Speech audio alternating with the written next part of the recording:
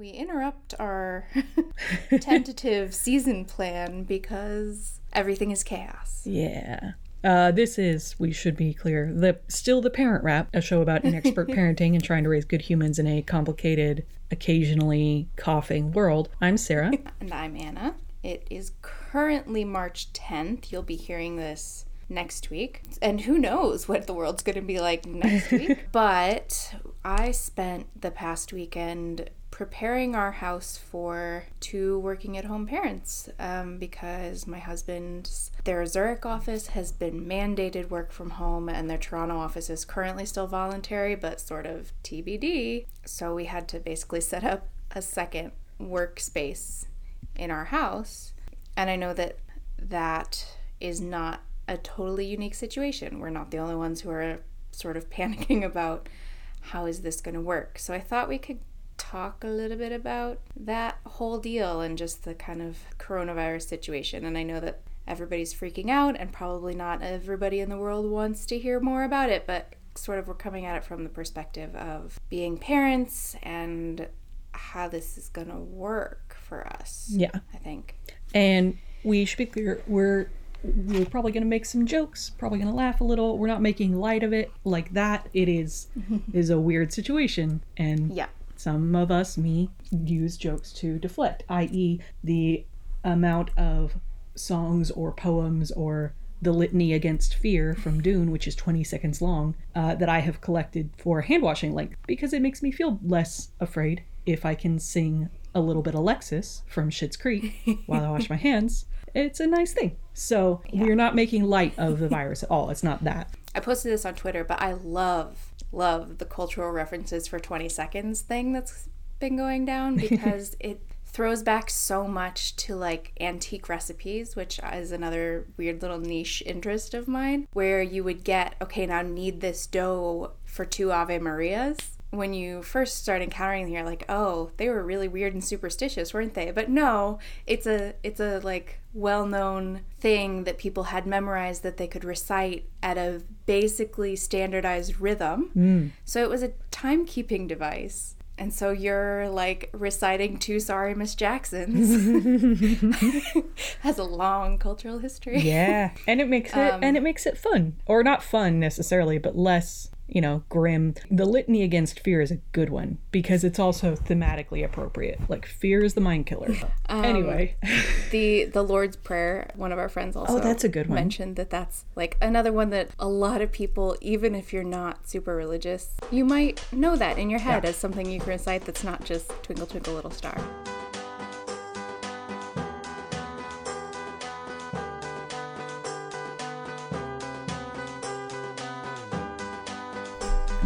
Big things to think about when we're talking about having kids in this particular setting. Thing number 1, so far, knock on everything, kids seem to generally be doing okay. Yeah, unless you're dealing with a kid who has medical vulnerability. If you already worry about breathing problems and that sort of thing, keep an eye on your kid, obviously. Right. If you've got a kid who's medically vulnerable, you're probably hypervigilant anyway. Yeah, you already know all this stuff. Like you. Healthy kids they don't seem to be contracting it. So the ones that are tested, it doesn't seem to be showing up very often in kids under 10. And the ones that do seem to be catching it are not showing serious symptoms. So your kids are probably fine. But as we know, kids are disease vectors. Yup. So your kids can bring it to your household, the elderly people in your community, medically vulnerable people of all ages, that sort of thing. You don't have to be afraid that something's going to happen to your kids necessarily for the most part, but you do still need to be pretty vigilant about who they're exposing.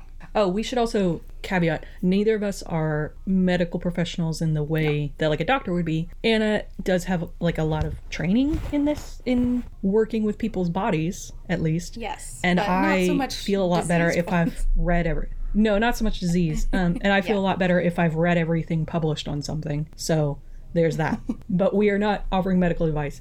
if you feel you are experiencing symptoms, please contact a medical professional. But that does, like, that fact alone, when it became clear that, like, so far it seems like kids in general who are not immunocompromised or medically vulnerable seem to be doing okay, that took so much stress off me. Oh yeah, I was like, okay, really... Chips is a relatively healthy kid, you know? Yeah, pretty much exactly, because like Graham rides the subway to and from work every day.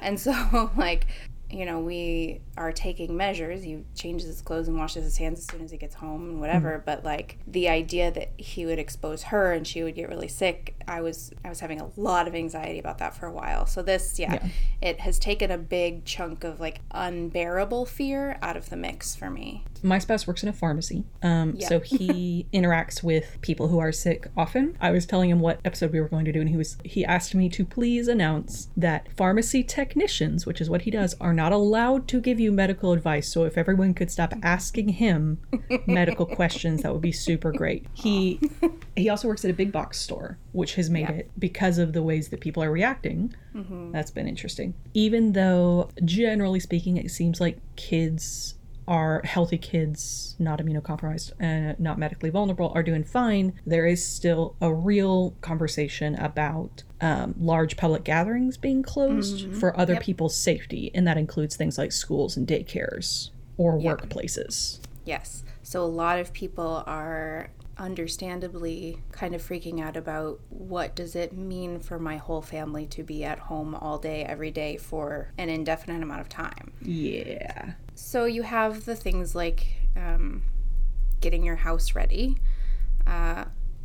We have been advised loosely by many people to, like, if you have something pending in home repairs or something that you've been putting off, maybe get that done, that sort of stuff, so that it's just not on the plate if you can't have somebody come in your house. The normal, like, 72 hours of emergency supplies is always good to have on hand anyway. Shelf-stable food, over-the-counter prescription medicines. Yes. Like, those are the things you need to have backed up in your house as much as you can. But even in the places where they've had strict quarantines, so China and northern Italy now and things like that, grocery stores and pharmacies tend to mostly be open.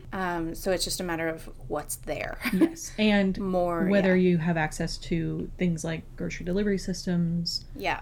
There are lots of options. Some are less accessible than others. The other thing that in this situation, if your water is drinkable today, your tap water is going to still be drinkable. So you don't need a pallet full of water bottles. Yeah, the workplace closing thing is interesting. Neither my spouse nor I have a job that could be worked from home. Yeah. And a lot of people don't. And so the question becomes financial at that point. If I am ordered not to work, we lose most of our income if I can't work. Because there are a lot of people who are suddenly realizing that a lot of capitalist work culture is extremely ableist. Like, which I love to see. Like, it sucks, but I love to see people going, oh, wait, making work more accessible if you are ill or if you are not able to leave your home is actually a really good thing. Well, and I mean, the other big thing for families who are, already more financially vulnerable is when schools close, kids don't have lunches. No. And sometimes also don't have breakfasts. Yes. So, a lot of families really rely on school lunch programs. So if you know families in your scope who are facing that kind of situation, keep that in the back of your mind as something that may become a very urgent problem very quickly. Yeah. Your local food banks would probably never going to turn away help or a donation, but right now might be a decent time to start thinking about.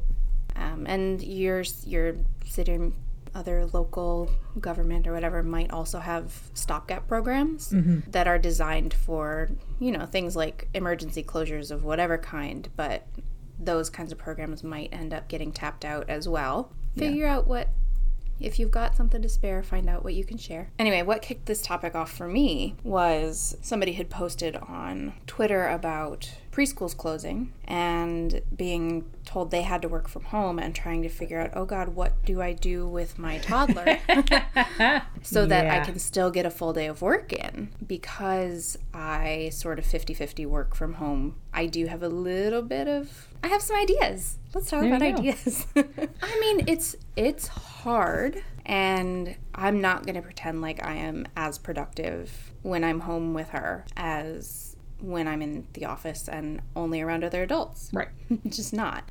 So to a certain extent, you need to build that expectation into your mind, I think, that getting the same kind of dedicated focus time is going to be tough. What we do, partly because we sort of split time between her learning and my working, we trade off. We take turns. So, okay, it's Mama's turn to work now. It's time to play now. It's whatever. If I know I'm going to have a long conference call, I make sure there's an activity that we haven't done in a while that she can do mostly independently and is quiet. And she can do that by herself for a while. Right. This kind of ties in with, actually nicely, our previous episode about screen time is probably not going to hurt your child any. Movies are a thing. When my partner does work from home, we often trade off hours. He's got a call, so he goes to a quiet room and does the call, and we go play somewhere else so that we know she's not going to be interrupting him. Mm-hmm. Yeah. Hopefully, if your workplace is mandating working from home in a situation where that's not normal, one would hope there would be some flexibility of everyone is going through this. Let's all give each other a break. But if not, I also, when I'm on a call or something like that, I often, Beans is going to be in the background. If you don't see me on the screen, it's because I'm handling her. I've got a Bluetooth headset on. I can still hear you. And it's just a lot of stuff that I wouldn't necessarily have thought of until I started trying to do it. But it is something to, when you are suddenly faced with a new thing like this, and it is company-wide or job-wide or field-wide or whatever, it's worth it to remind everyone we're all facing this together. This is new. There's going to be some hiccups and some itchy parts. The big thing is everybody has to read their email. Yeah, emails are important. Don't just skim it. Read the whole thing. Yeah. Respond timely. Nobody likes getting 400 emails. Like, nobody enjoys that. But come on, we got to do it. See, also, washing your hands. It's not fun, but you got to do it. Wash your hands and clean your phones. Yeah, I know. Mine's so gross, I'm sure. That is one thing that I... Like, when I was a doula, when I came home from the hospital, just as, like, standard practice, regardless, I took off all my clothes, showered, and cleaned anything that had been with me with rubbing alcohol. There you go. So take the case off your phone, wipe it down inside and out, wipe down the surfaces, let it dry. It takes like 3 seconds because alcohol evaporates immediately, even if you only do it once a day. It doesn't make a whole lot of sense to use your filthy phone and then wash your hands and then go touch your filthy phone again. Yeah. Your phone's it's a dirty, dirty beast. One other thing with kids is even if you're not in a situation, like, it is unlikely that we being my spouse and my kid, that we will end up really quarantined. Unless something drastic changes, which is possible. What we are working on, we have always been, because children are gross, I love them, but they're gross. Filthy. Chips has always come home, immediately washed her hands. And so I know at school, because she has talked about it, they have gotten a lot more proactive with antibacterial gel and wash your hands regularly. They've done hand washing practice to do it correctly.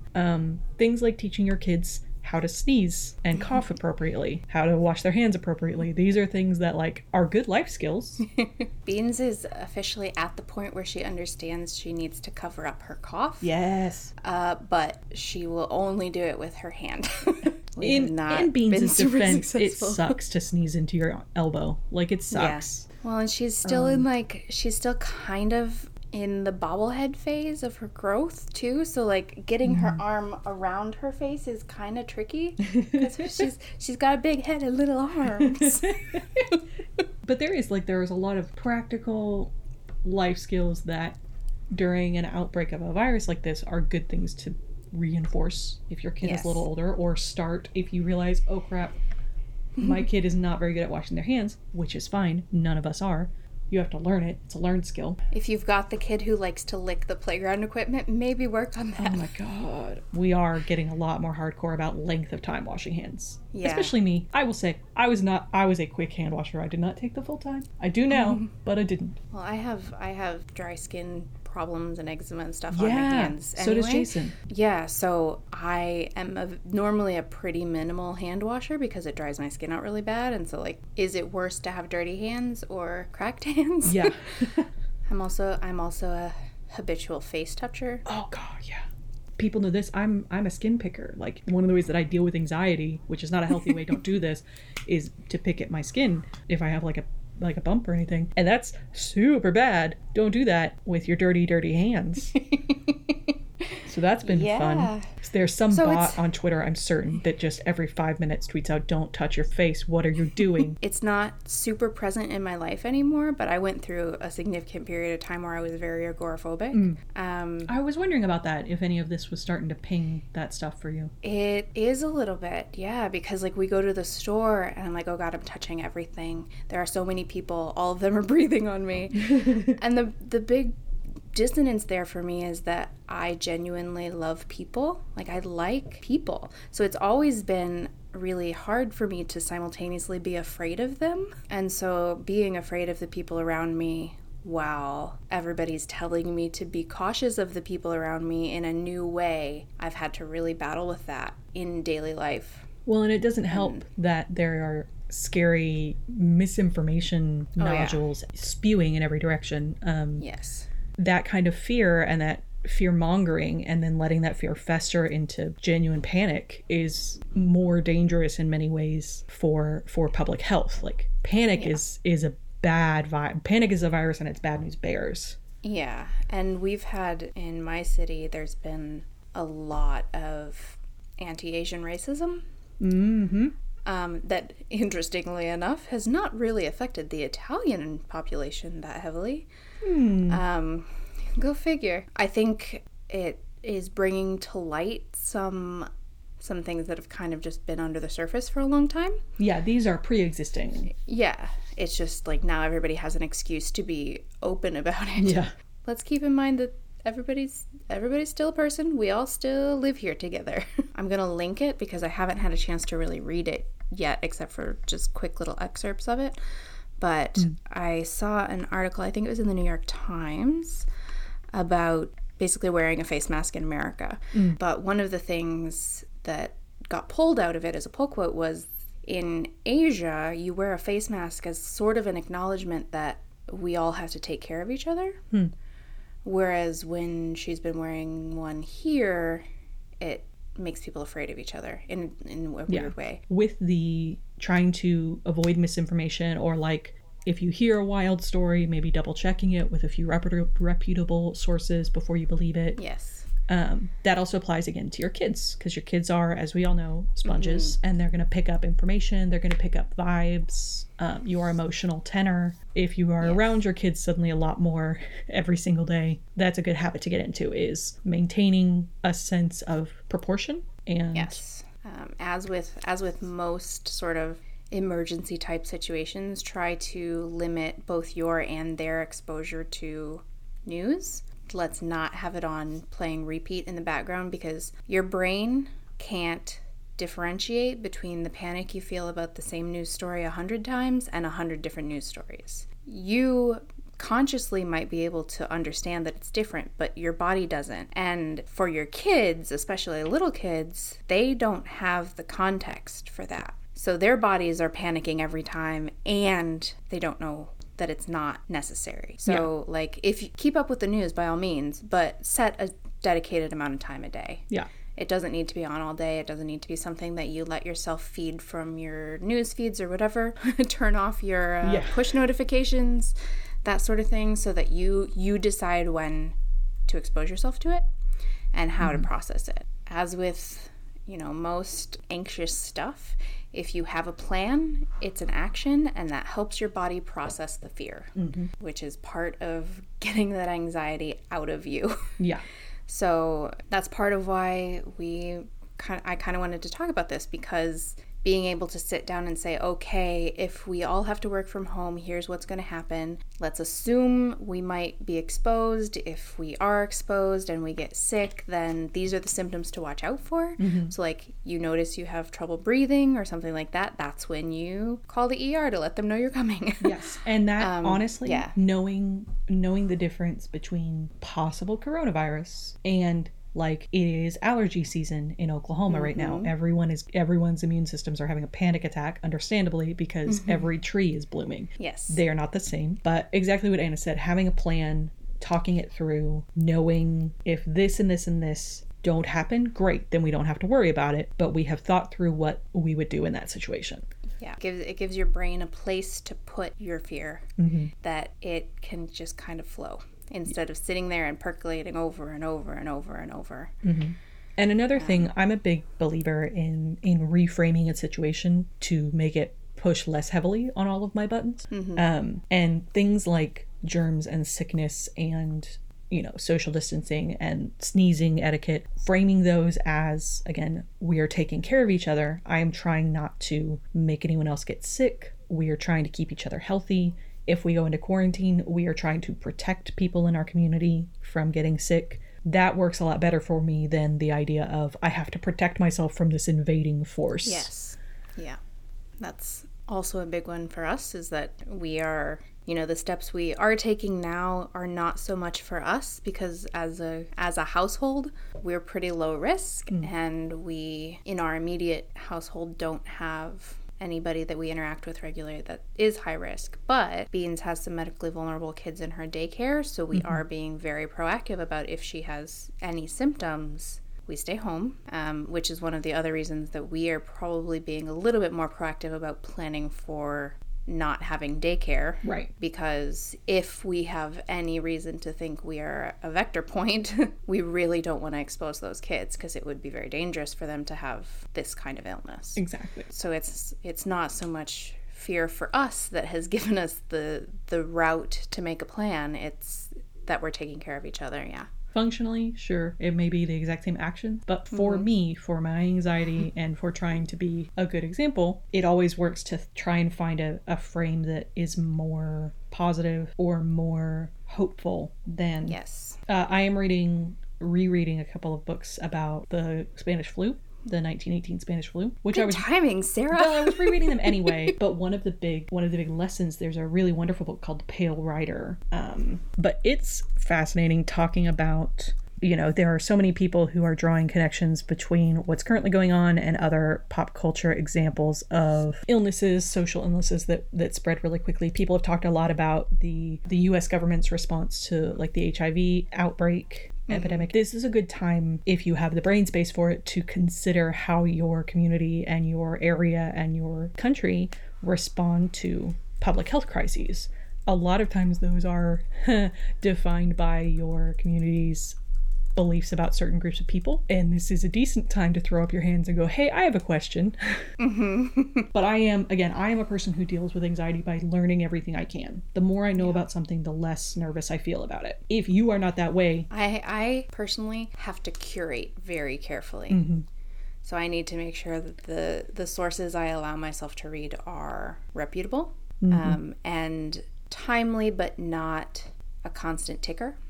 So not screaming at you. Yeah, I don't get TV news. I listen to a news broadcast once a day in the morning. I have limited amount of time that I'm just scrolling on Twitter. I have a curated list of people that are just people that I can look at, and I don't have to be afraid of what they're going to post. But like, I just don't bring the whole scope of news into my world constantly because... yeah, I need to curate the information to make sure that it's good and not repetitive and not panicky. Yeah, please don't. If you're seeking information, look to health organizations, reputable health organizations first. The World Health Org has a clearinghouse of like relatively up-to-date stuff. I know there's one in Canada. Yeah, it's the Public Health Administration, I think, of Canada. Yeah. PHAC, rather than... yeah, stay off. Don't get your information from Facebook. No. Friends, we love you. We love you too much to let you go explore Facebook unguided right now. Yeah. There are so many fascinating corners of the internet, and you don't need to go there. You don't need to go there. You can stay on like the Reddit feeds that are about people doing nice things for each other, and stay off the ones about conspiracy theories about origins of things. Just like make good choices for yourself. We love you and we don't want you to be afraid. And we don't want you to feel like you and your kids are in an unrealistic situation. Yeah. The takeaway right now is like, take reasonable steps. Don't panic. Yeah. Be cautious, but not afraid. Yeah. We are not, in really most of the world, it's not an acute crisis at this point. It could develop into one, and in that case... It's a little bit volatile. Yeah. So we want to, minimize the impact of that volatility. Yeah. As much as we can, which means wash your hands and your filthy, filthy phone. And it means decide your plans for the situations you can think of. If you never need them, great. If you ever do, then you have them, and it gives your brain somewhere to yell to let you go on with the rest of your day. Yeah, and the big plans are, what if your family can't go outside for 10 days?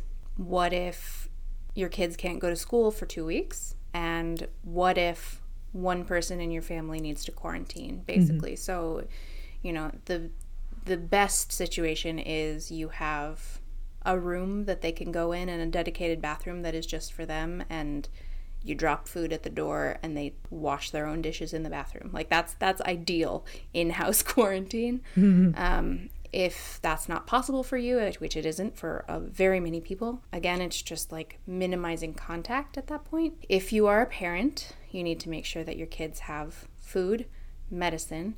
If you're breastfeeding, you don't need to worry about transmitting, as far as we've seen, through breast milk. But, if you are showing symptoms, that is a great time to wear a mask. Wearing a mask if you're breastfeeding so you don't sneeze on your baby is one of the things that has come out. If you have a trusted medical professional who has a level head on their shoulders, now is not a bad time to reach out to them and ask them if they have recommendations. If you don't have a trusted medical professional, which many of us don't, then national and local organizations that are reputable are good places to look.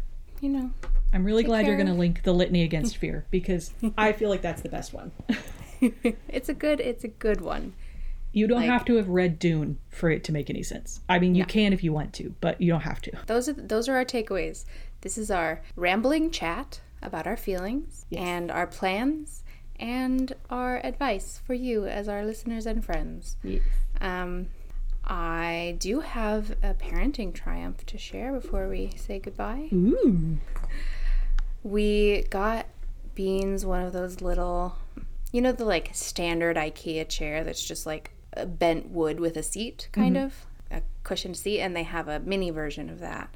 So she got her own special lime green chair that's set up in her room next to her little bookshelf. She put it together herself. We taught her how to use an Allen key to assemble it. So she built her chair, and now she has her very special little reading nook in her room, which makes the required hour a day of rest time where she doesn't like to nap much more pleasant. She sits in the chair with her doll and reads books to her. I bet she really, like, having her build it herself was a good idea. Yeah, it kind of just happened sort of spontaneously, because she does like, when we're assembling stuff, she likes to watch and like hand us tools and stuff. We're like, this really literally has 6 bolts. You can do this. So we just showed her how to do it. And like, we had to do the last crank to tighten it all the way, but for the most part she did it herself. It was pretty cool. We went to first week of March.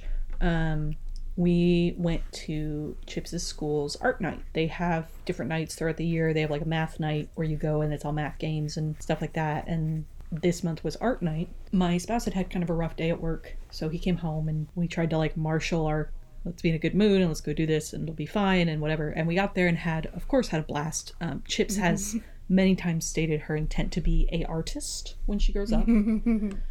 And so they had all kinds of events. There's several companies in Norman and probably everywhere that do the wine and painting classes. Like, you come and there's an instructor telling you how to paint a picture and you end up with a picture at the end of it. One of their instructors came and did a couple of those classes minus the wine for the kiddos. So Chips has a painting of a llama that she did hanging in her room. I love it. Yeah, they also had, which I thought was deeply cool, the kids picked a few items that they were especially proud of that they had made and put them on the wall as a gallery, and then you could buy their work, which I thought was a neat little, like, Chips got to show off what she was proud of, and then we got to purchase it, which gives it an external validation of value, which is kind of neat.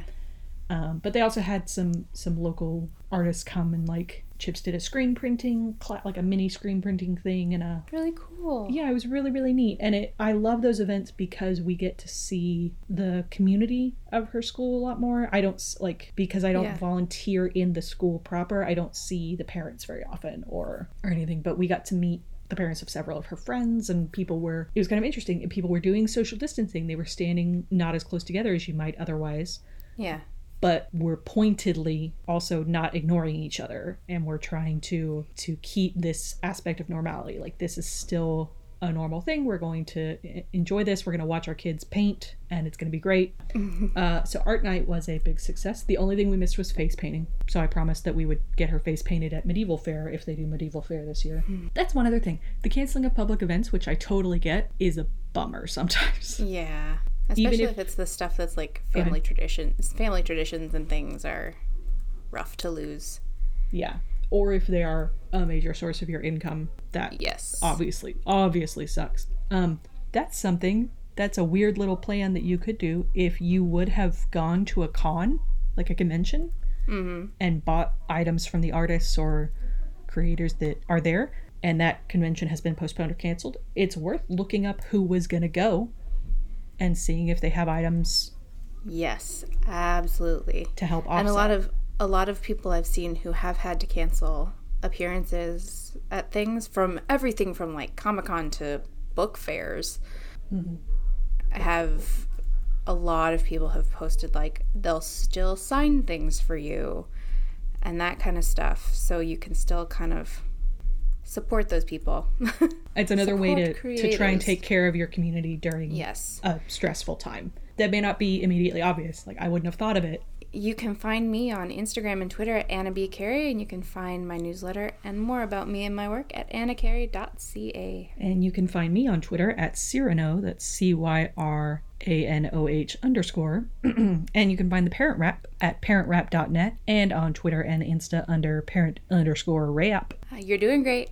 It's probably gonna be okay. We love you very, very much. We'll see you soon. Take care of each other. Wash your hands. And your filthy phones. We'll see you soon.